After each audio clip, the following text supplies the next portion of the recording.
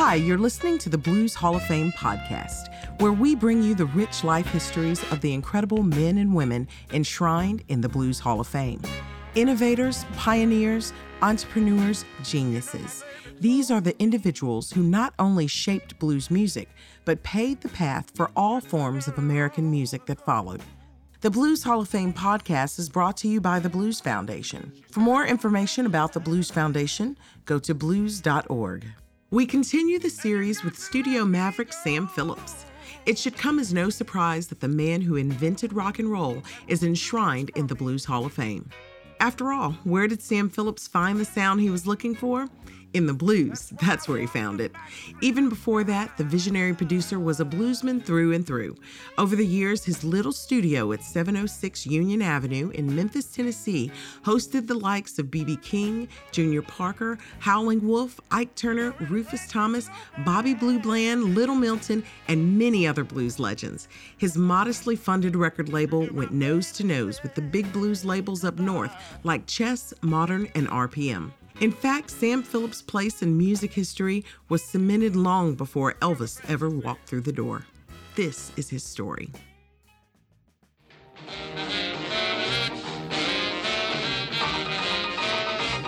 Marion stood on the sidewalk of empty Union Avenue well past midnight. She looked across the dark street into an empty storefront. Then a neon sign sparked to life in the window, and 3 words glowed: Memphis Recording Service. Her eyes adjusted to the glare, and she could see him standing behind the neon, bathed in its blue light. He's beautiful, she thought, and out of his mind. Sam Phillips looked at her through the window and smiled. Marion remembered seeing a preacher with fire in his eyes. Sam looked almost that way, but it wasn't fire she saw in him. Sam's eyes had electricity. His eyes reminded her of Beethoven's eyes, soft but wild. Her heels clicked across the Union Avenue asphalt. Marion went inside. "What do you say?" he asked. "It looks like something in one of your dreams," she told him. He laughed. "You got that right." Sam twisted a cigarette into his holder. She thought to herself, "This better be a dream. Where else could a man start a business with no plan, no model, and no demand?" "A fever dream," he said. She said, "As I understand it, to have a facility where black people can make music." "A laboratory," replied Sam. The sign was the last touch. For weeks, Sam and Marion had spent their nights after work in the little store on Union.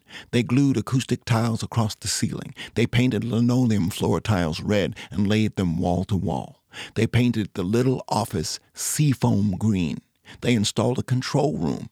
Sam rigged up the speakers. She watched him grow increasingly frantic as the work piled up. She saw his temperature rising. His skin turned red. Sam walked around the room, clapping his hands or throwing his voice to see how it bounces, he said.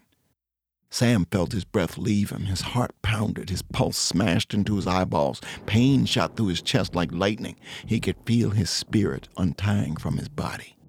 Sam sat down and tried to catch his breath. He was frying. His circuits were fizzing night after night into the early morning. Finally, the sign plugged in and painted him all over in cool blue light. Now it was real. They quit their jobs and came every day to the Memphis Recording Service.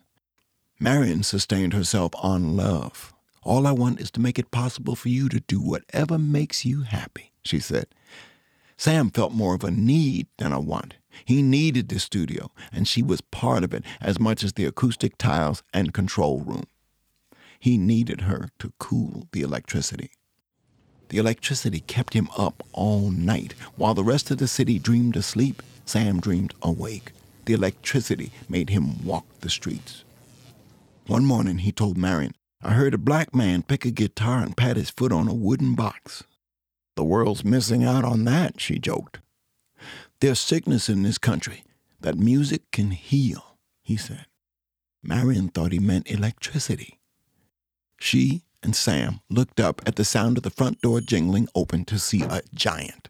He wore blue denim overalls, and his jaw looked hard as a sledgehammer. He introduced himself as the Howlin' Wolf. "Mr. Wolf," Marion said, shaking his hand. Wolf brought in a guitarist and drummer. Sam showed them where to set up. When the Howlin' Wolf cracked open that jar to sing, he sounded like a tornado. Somebody knocking on my door. Marion could not deny the entrancing rawness of Howlin' Wolf. She watched Sam in the control room while Wolf sang. Sam shut those wild eyes and sat absolutely still, more tranquil than she'd ever seen him. After the song, Sam opened his eyes like someone waking from a restful slumber. He looked cool and refreshed. Everyone stood still. Sam broke the silence. "That's where the soul of man never dies," he said. Marion understood now what the music meant. It channeled his electricity, gave him an outlet to plug into. But more than that, Howlin' Wolf sang about the human condition. The music cut through color in a way that spoke to everyone. It was Sam's dream. Where the soul of a man never dies, she thought. Beautiful. She knew, though, that this was where a man's business would die if they couldn't turn soul into profit. When Sam couldn't find the right record company to publicize his discoveries, he invented one of his own. He hoped he'd be better off opening a new stream of income, keeping what cash his songs generated. The thing turned out to be another source of fees, licensing, copyrights, production costs. Marion could see the color rising in her man's cheeks. "I need to walk it off," he said, and left. A walk-in arrived while Sam was out. Marion looked up at the boy, greasy, long-haired, almost frightened looking. He said he wanted to record a song for his mama's birthday. $4 closer to salvation, Marion thought. She led him into the little studio and showed him the mic. She went back into the control room and set up the record machine. He started a slow ballad. Evening shadows made. The voice had a sincere tremble that caught Marion's ear. She flipped on Sam's tape machine to record a sample of the boy's voice that wouldn't be carried out of the door in 5 minutes. How I long to be with you, my happiness. "If you know anybody needs a singer, please keep me in mind," he asked Marion. She told him she would. The kid paid $4 plus a little change for his record, took it, and walked out. Marion grabbed the secret audition tape. She sat a second and wondered how to label the box. He walked past the window with his greasy mop of hair shining in the sun. Marion gave him a little nickname and jotted it down. Timothy Sideburns. After Sideburns split, Marion returned to reality. She tallied up the bills and counted the income. Sun Records stood on the brink of bankruptcy. But ever the dreamer, Sam came back hot about a new group off of Beale Street. They came in late that night after playing a gig. Little Junior Parker and the Blue Flames. Train I ride, 16 coaches long. Sam said, "That rhythm is going to knock down the wall between the white world and the black world." But Sam found out the world wasn't ready. Great records like Howlin' Wolf's and Little Junior Parker's were never even heard on the white side of the wall. Sam and Marion sat at the coffee shop next door and discussed the business. Only she knew how bad the numbers really were. Had she not loved this man, she would have quit at the first skipped payday. As they took a booth, Marion could see Sam's skin going flush. She knew she had to take it easy. "You're ahead of your time," Marion told him. "Everybody else is going to have to catch up with you." "That's a kind way of saying I'm not connecting," Sam said. "Maybe I need to meet him halfway." "But where?" Marion asked. "Radio stations are segregated. Record stores are segregated. Nightclubs are segregated. How can the music ever change white folks without reaching them?" Marion paused. "And they have all the money, so why should they?" Sam said, "Now if I could find a white singer who had a drop of Howlin' Wolf's conviction, we'd make $1 million. Marion brightened up and nearly shouted, "Timothy Sideburns!" Standing in their little laboratory the next afternoon, Sam noticed something about Elvis Presley. The young man had the same quiet insecurity as the black singers who walked in. Elvis stood at the mic and strummed his beat-up guitar.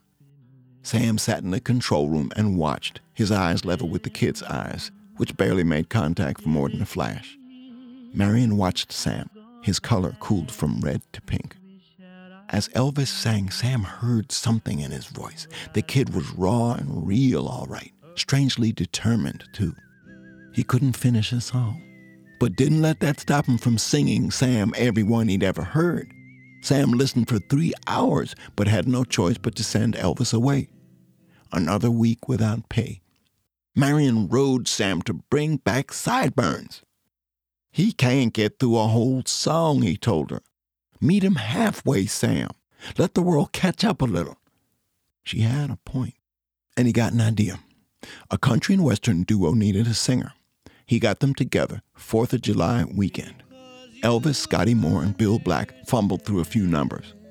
Sometimes they sounded like the courage was just coming before crumbling apart, just like Elvis had in front of Sam last week. The three of them were a little too real and raw. Sam was beginning to fry in the tiny control room. He felt his heart pounding and called a break. Scotty and Bill leaned their instruments against the wall and grabbed cold bottles of Coke. Elvis stayed at the mic. He strummed his guitar and started jumping around. Bill picked up his bass and slapped the beat. Bill twirled the upright as Scotty flipped on his guitar and curled a few notes into the racket. Sam poked his head out of the control room. He shouted, "What the hell are y'all doing in there?" "Just fooling around," Scotty said. "Well, figure out what you're doing and find where it starts," Sam said. Well, that's all right, Mama. That's all right for you. That's all right, Mama. Just any way you do it, that's all right. "Y'all got something there," Sam said. "Only took 3 hours." Marion poked her head into the studio and said, "All you need now is one for the flip side." Well, Mama, she done told me, Papa done told me too. Son, that guy you fooling, wish he ain't no good for you, but that's all right. Thanks for listening to the Blues Hall of Fame podcast, brought to you by the Blues Foundation. The Blues Hall of Fame podcast is produced by Beale Street Caravan for the Blues Foundation, written by Preston Lauterbach and voiced by Guy Davis. For more information on the Blues Foundation, go to blues.org.